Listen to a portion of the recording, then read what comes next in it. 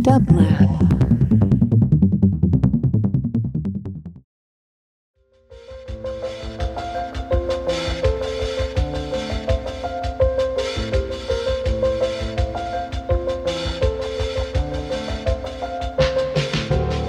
Welcome to the Quarantine Tapes, a daily podcast from Onassis LA and Dublab. Hosted by Paul Holdengraber, this series chronicles shifting paradigms in the era of social distancing.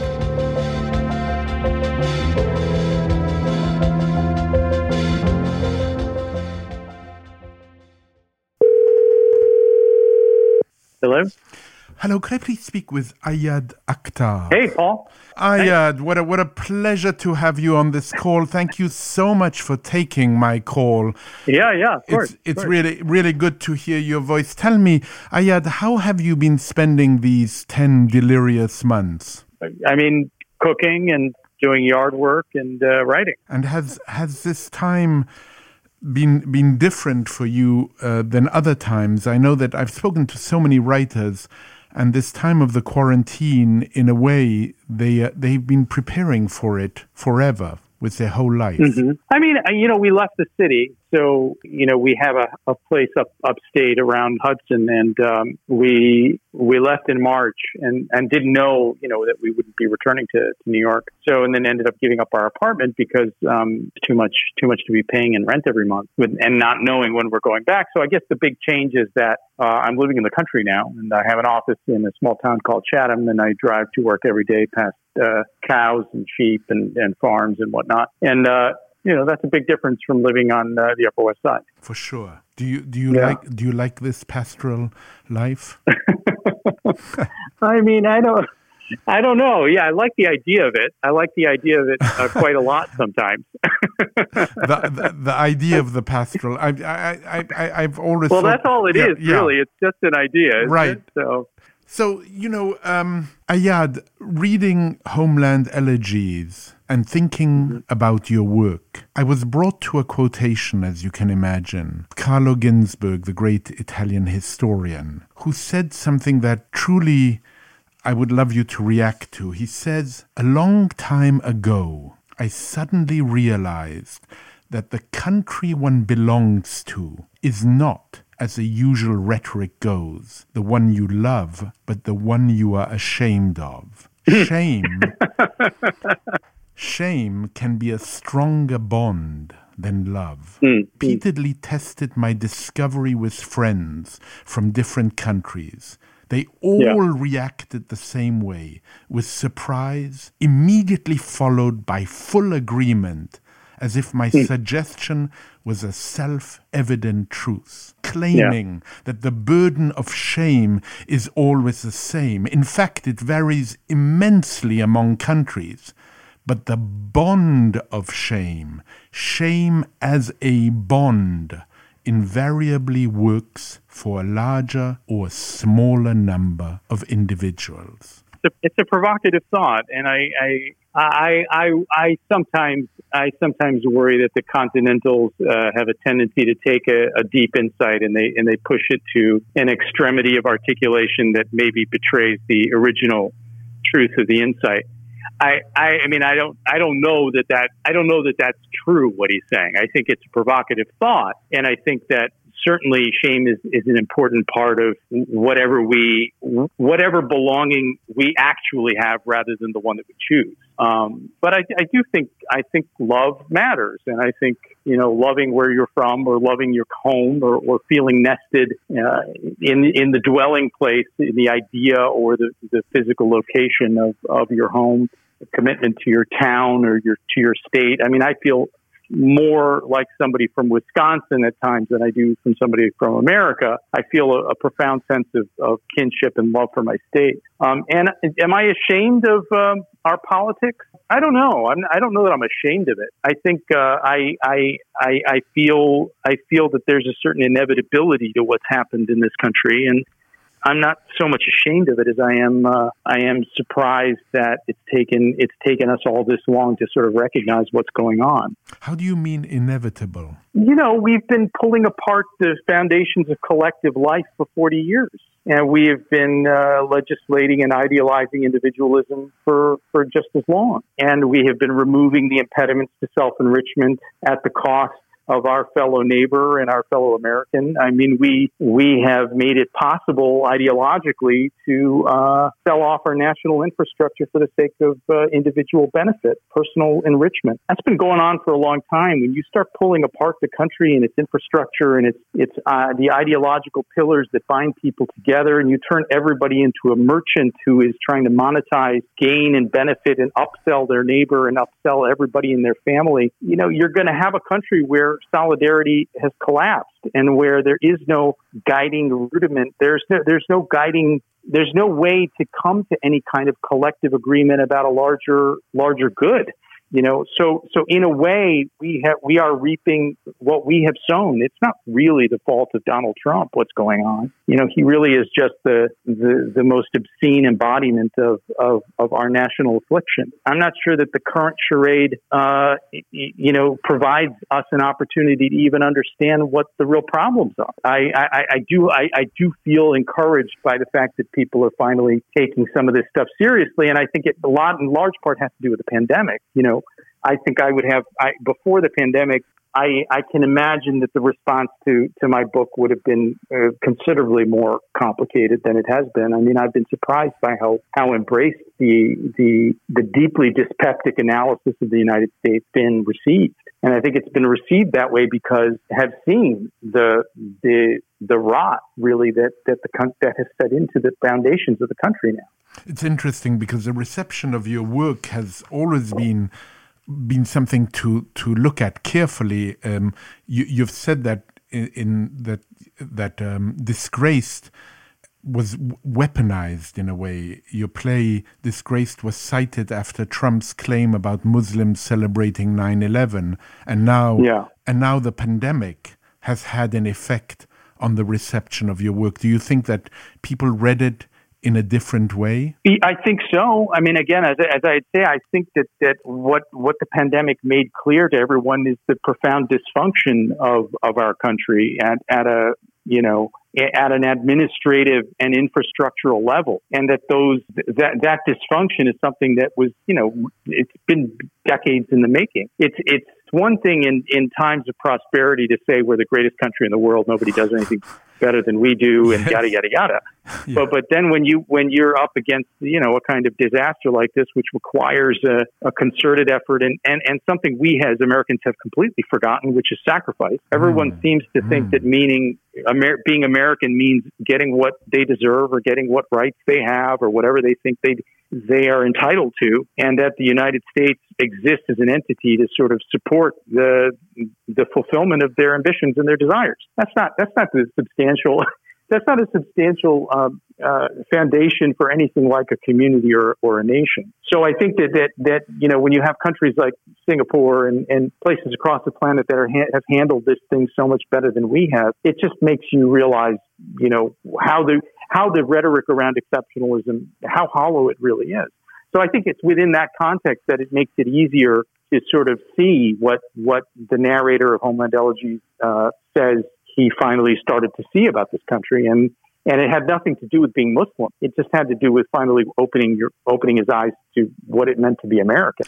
But in Homeland Elegies, the narrator at one point says, "I'd become a neoliberal courtier, a subaltern aspirant to the ruling class." Do you sometimes still feel that way? Do I feel that way? No, I don't feel that way. I mean, I think that my narrator clearly does feel that way at a point, and I think there's probably a moment in my own career in which I was a little bit less aware of some of the ramifications of the success that I was enjoying. Right. I'm not sure. I think it's a fine line. I'm ideologically not somebody who, I don't fit clearly on either the left or the right side of the aisle. I mean, I think once described myself as an altruistic anarchist or something like that, right? So I think at its core, I'm not sure that as a thinker or as a writer, as an intellectual or as an artist, that having a political point of view is really of any significant advantage. I think it only gets in the way of the ability to sort of see point of view clearly. I don't think you could make a case for what Shakespeare's politics were, and if you could, they would probably be conservative. I think that he was able to embody every possible point of view and really not make it clear to anybody what it was that he believed. I think that that's probably an ideal for me as an artist is to sort of be able to identify with points of view without espousing them myself. I was interested by a little. Your father gave you to the Wall Street Journal and wanted you to read it, which reminded me very much of my own father, who gave me a 2-year subscription to The Economist. He was very, very Ayad. He was so hopeful, and I remember going back to visit, and he asked me about my reading of The Economist, and I told him it has simply the best obituaries, and he was he was tremendously disappointed. But for you, reading that's very Paul Holdengraber what you just said. It is. In fact, it is Paul Holdengraber, and I have to say the obituaries of The Economist, if you haven't read them, they are delicious and wonderful. But what did you take in from that experience of making that promise of reading the Wall Street Journal as a promise to your father? I think it opened my eyes to the logic of the world. The logic of the world substantially follows the flow of money. Policy is made by people who understand, return on investment, and that the extent to which we are often taught, whether it's in history or humanities or whatever, that ideas are what really our legislature and they are what shape our national consciousness. I'm not sure that that's as true as people as we're often taught. And I think what reading about the world of finance and about the world of money and it was to understand that policy was being made by people who were looking after money, because that's really, what it boiled down to. It reminds me of a wonderful anecdote Robert Caro has in his most recent book, Working, and where he's talking about a moment in Lyndon Johnson's career. He was a young congressman, and the tone in his letters changes, that the tone that the people are addressing him with changes from one term to the next. First term, he's a junior representative, and everybody's sort of like, nobody's really taking him that serious. They were sort of talking down on him.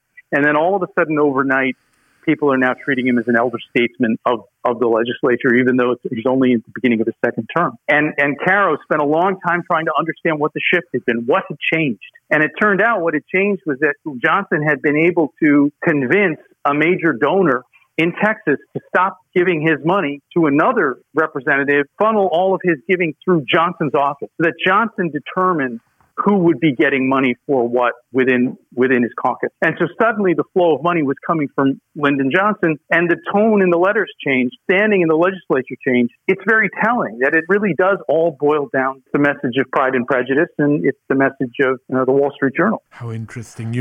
Recently David Graeber died, and he said something that I think is so interesting, which I'd again love you to comment on. He said, debt promise corrupted by mass and violence. That's interesting. It's promise corrupted by mathematics and violence. I think that's a very interesting perspective, and I think that there's a lot of truth in that. I'm not sure that I would want to give it that sort of moral valency. I think that is certainly true in some instances, and sometimes the more blood you're willing to countenance shedding, the more money you can make, the more your debts are worth. But I think that the amorality of money is an important dimension. You always got to account for that it isn't moral. We are bringing the morality to the world of money. I like to think of debt in a different way. I was at a noodle bar before the pandemic began late last year, and I was sitting at the bar. There was a fellow sitting next to me. He was an Asian American fellow in his early 30s, and we got to talking. He asked me what I did. I told him I was a writer, and what do you write about? Well, sometimes I write about finance. I said, oh, that's interesting. I run the real estate holding portfolio for one of the sovereign wealth funds in the Middle East. I won't mention which country because I don't want to identify who he is, but one of the sovereign wealth funds of one of the oil-rich nations in the Middle East. He ran the portfolio of real estate holdings for them. And we started talking about debt. And he said, debt is it's the most important thing for people to understand in the 21st century. This is what he's saying. He said, a lot of times people talk about the haves and the have-nots, the folks who, the 1% versus the 99%. I really think of it in terms of people who understand debt and people who don't.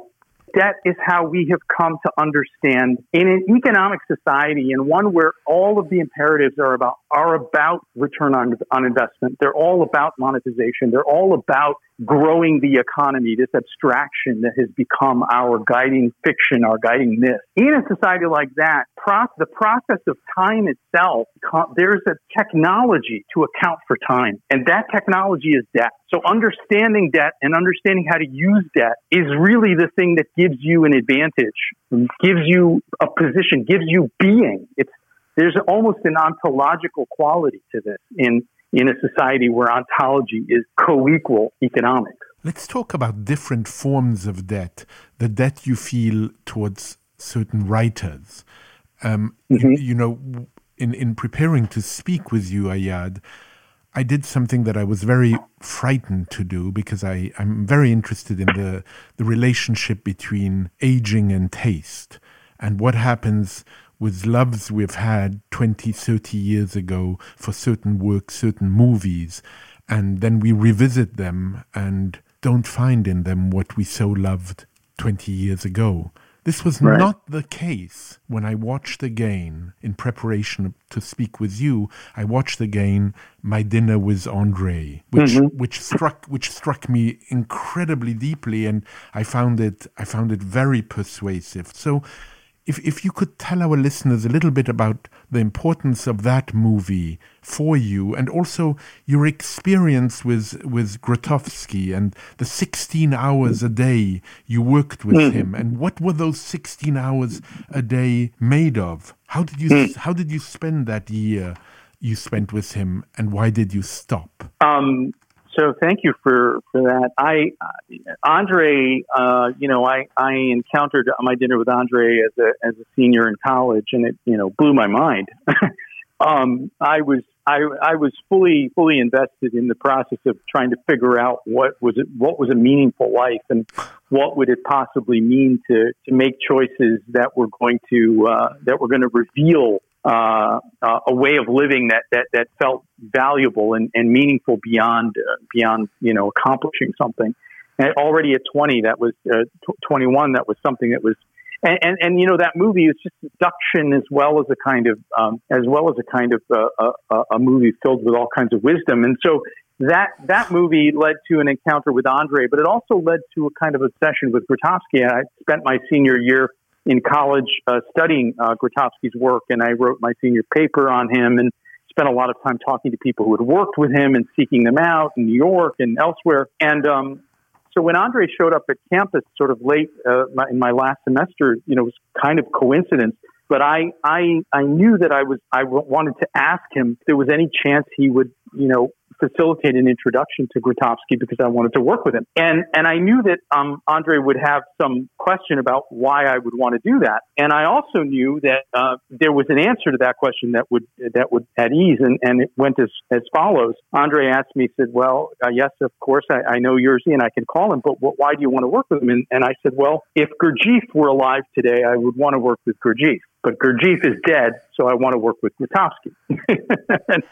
And I knew it was a kind of a code that was going to open the door. And lo and behold, 2 weeks later, I got a call from Andre, and he said, "I've spoken to Jerzy. He's waiting for you. Get on a plane." So I got on a plane and I went to Italy. And I spent a year working with him. And so, just to sort of explain the coded comment there about Gurdjieff, please. Gurdjieff was a Greek-Armenian philosopher mystic. Started a kind of spiritualist movement, I suppose you could call it, but had an institute in France, in Fontainebleau, where he was training and working with people to develop their capacities to be present, if you will, for lack of a better way of putting it. some of the work that Andre talks about in My Dinner with Andre was inspired, that Grotowski was engaged with, he was inspired by Gurdjieff. And I had spent enough time studying Grotowski to recognize that and to learn that. So that's why I knew that code would work. And essentially, in working with Grotowski for a year, what it was is it called an attempt at a permanent education, in the sense of, he had spent his whole life teaching actors how to inhabit extreme emotional expression and extreme states of inner being. Sort of whether it was ecstasy or declivitous sadness or the extremes of human experience. He was teaching actors how to hold those experiences in their bodies and express them, basically to be in those places. And so in a sense, I think at the late 60s, he said something like, we figured out how to live on stage. We figured out how to be fully alive on stage in so many different emotional states. Now the question is, how do we take this technology and how do we apply it to life? How can we be more alive in life? And so at the end of his career, what Grotowski was engaged in was really using these very extreme acting and vocal and physical techniques to expand the compass of possible experience in groups, young actors. I was really a young actor, aspiring director at the time, and working 16 hours a day on the imagination in the body, on emotional plasticity, on the ability to articulate and express emotion vocally and physically. And all of those things, his surmise was that if that training was undertaken well and thoroughly enough, that it would be a capacity you could carry into your life, that it was something that would never leave you. And I think there's probably some truth to that. I think I developed an emotional awareness and an ability to suffering consciously and to brook certain intense and extreme emotional states that has served me well as a writer. I think that part of the emotional intensity of my work comes from my ability to do those things, which goes back to my year working with Grotowski. Your year with Grotowski, which came to an end. You stopped.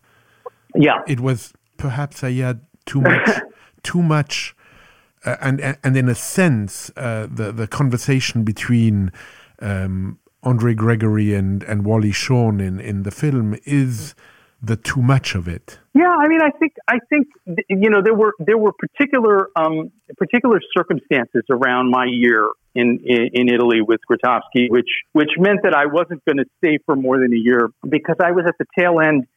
He had been working with a Haitian voodoo priestess initiate for 25 years named Maud Robart, extraordinary woman who Andre Malraux had written an article about in France years earlier, and sort of Grotowski had gotten interested in her and in some of the work she was doing, where she was bringing ancient performance techniques into a kind of performance art that Grotowski, that was just how Grotowski found her. And she was an extraordinary woman. I was involved working with her and Grotowski, and their relationship was really kind of at a breaking point toward the end of the time that I was there. They'd been working 25 years, and it was time for her to move on.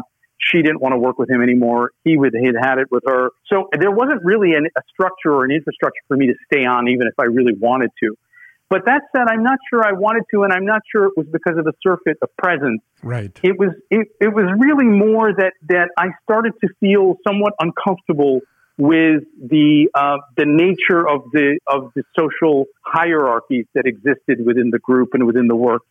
I think it was fine for a year to be apprenticed in the way that I was, but I think that beyond that, it was time for me to sort of set out and go my own way. I had noticed over the years, over the 3 years that I had spent studying Grotowski and then working with him, that people who spent too much time around him tended to do work that looked like his work. And that I did not want to be somebody who was an acolyte of Grotowski and who was trying to find again some form or some aesthetic that was, that was an Eastern European, Polish warrior thing. And I'm a Muslim kid from suburban Milwaukee. There's no overlap. You know what I mean?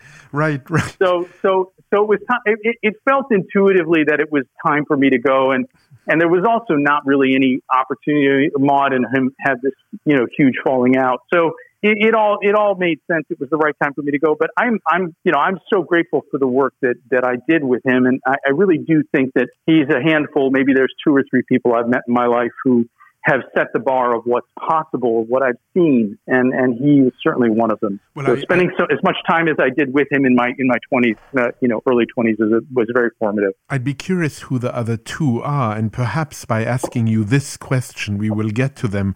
It's your reaction to reading Salman Rushdie's The Satanic Verses, where you say, and I found this extraordinary comment, Ayad, you said, it's a book filled with so many unthinkable thoughts. And I'm wondering what other works and perhaps what other people have had that hold on you of unthinkable thoughts. Wow. Well, what an extraordinary question. I think that it would have to be, circumscribed within the sort of various fields of study that I've been involved in. And I think that, certainly Rushdie, unthinkable thoughts for me as a late adolescent coming out from under the shadow of my own childhood faith. And so the unthinkable thoughts were of earth-shattering nature because he was really questioning the foundation of my own, what I've been brought up to believe. Dostoevsky done that too in Karamazov for me. It was a book that I discovered about the same time. And then, along the way, all kinds of, folks who have unthinkable thoughts when, studying the psychoanalytic tradition and really sort of encountering the deeper current of the attempts to articulate the human in Winnicott or some of the sort of borderline psychotic, offerings on display in Jung's work, all of which, reshape what we imagine or think could be possible with human beings. And, it's really hard the collective discourse, the space of collective thinking, the sort of the mass of what Heidegger would call the they self, doesn't allow for a huge amount of room for some of these more articulated and deeply nested points of view on reality, which I think, are instances of human freedom. I think it was Foucault who once said that we have yet to understand the dimension of freedom represented by madness. There's all kinds of people who have unthinkable thoughts, but I think, as far as the Rushdie goes, that was one that hit me at a particular moment in my life because of my late adolescence. And another writer who hit you and perhaps who's still with you, and perhaps you still feel his influence in some way and a debt towards him, is Fernando Pessoa. Yes, I spent after working with Grotowski a few years after that, I started writing a novel. Which extended to 1,000, not quite 1,000 pages, almost, which is inspired by the Book of Disquiet. I mean, it was, my offering was really, but so there's a whole generation, a whole sort of cohort of modernist writers who I aspired to write like for a very long time until I realized, that was pretty foolish. Ayad, in closing, I'd like you to comment on the extraordinary epigraph which serves as a coda to Homeland Elegies by Toni Morrison, where she says, when the theatricality, the entertainment value, the marketing of life is complete, we will find ourselves living not in a nation, but in a consortium of industries, and wholly unintelligible to ourselves except for what we see as through a screen. Well, I mean, pretty self-evident, Paul. She wrote that in the early 90s, well before the invention of anything like an iPhone, and she foresaw Guy Debord, 30 years before her, right, the structure of modern society and what had fundamentally changed. I mean, I think it's incredibly informative to go back and read The Society of Spectacle. Yes. Which Guy Debord wrote, in, I can't remember if it was 65 or 68, which really outlines almost with a kind of unfathomable granularity the texture of our lives and what we think of as a kind of advent of a new kind of being, a new kind of social being initiated by the technology is something that he foresaw, he and Marshall McLuhan, just on the basis of the kind of consumerist advertising televised culture that had already started to exist in the 1960s in the West. There's a remarkable through line from Guy Debord to Toni Morrison, Steve Jobs. And it is not a salutary one, and it's one that should give us pause if we have any humanist aspirations. Or Thoreau, who said that men have become tools of their tools. Ayad, it's been a real pleasure speaking with you. I could go on for a very long time. But pleasure's mine always, Paul. Well, it's a two-way street. Thank you so much. Oh, thank you, Paul. And take good care of yourself. Bye-bye. You too. To support this show and Dublab's progressive programming, go to dublab.com/support.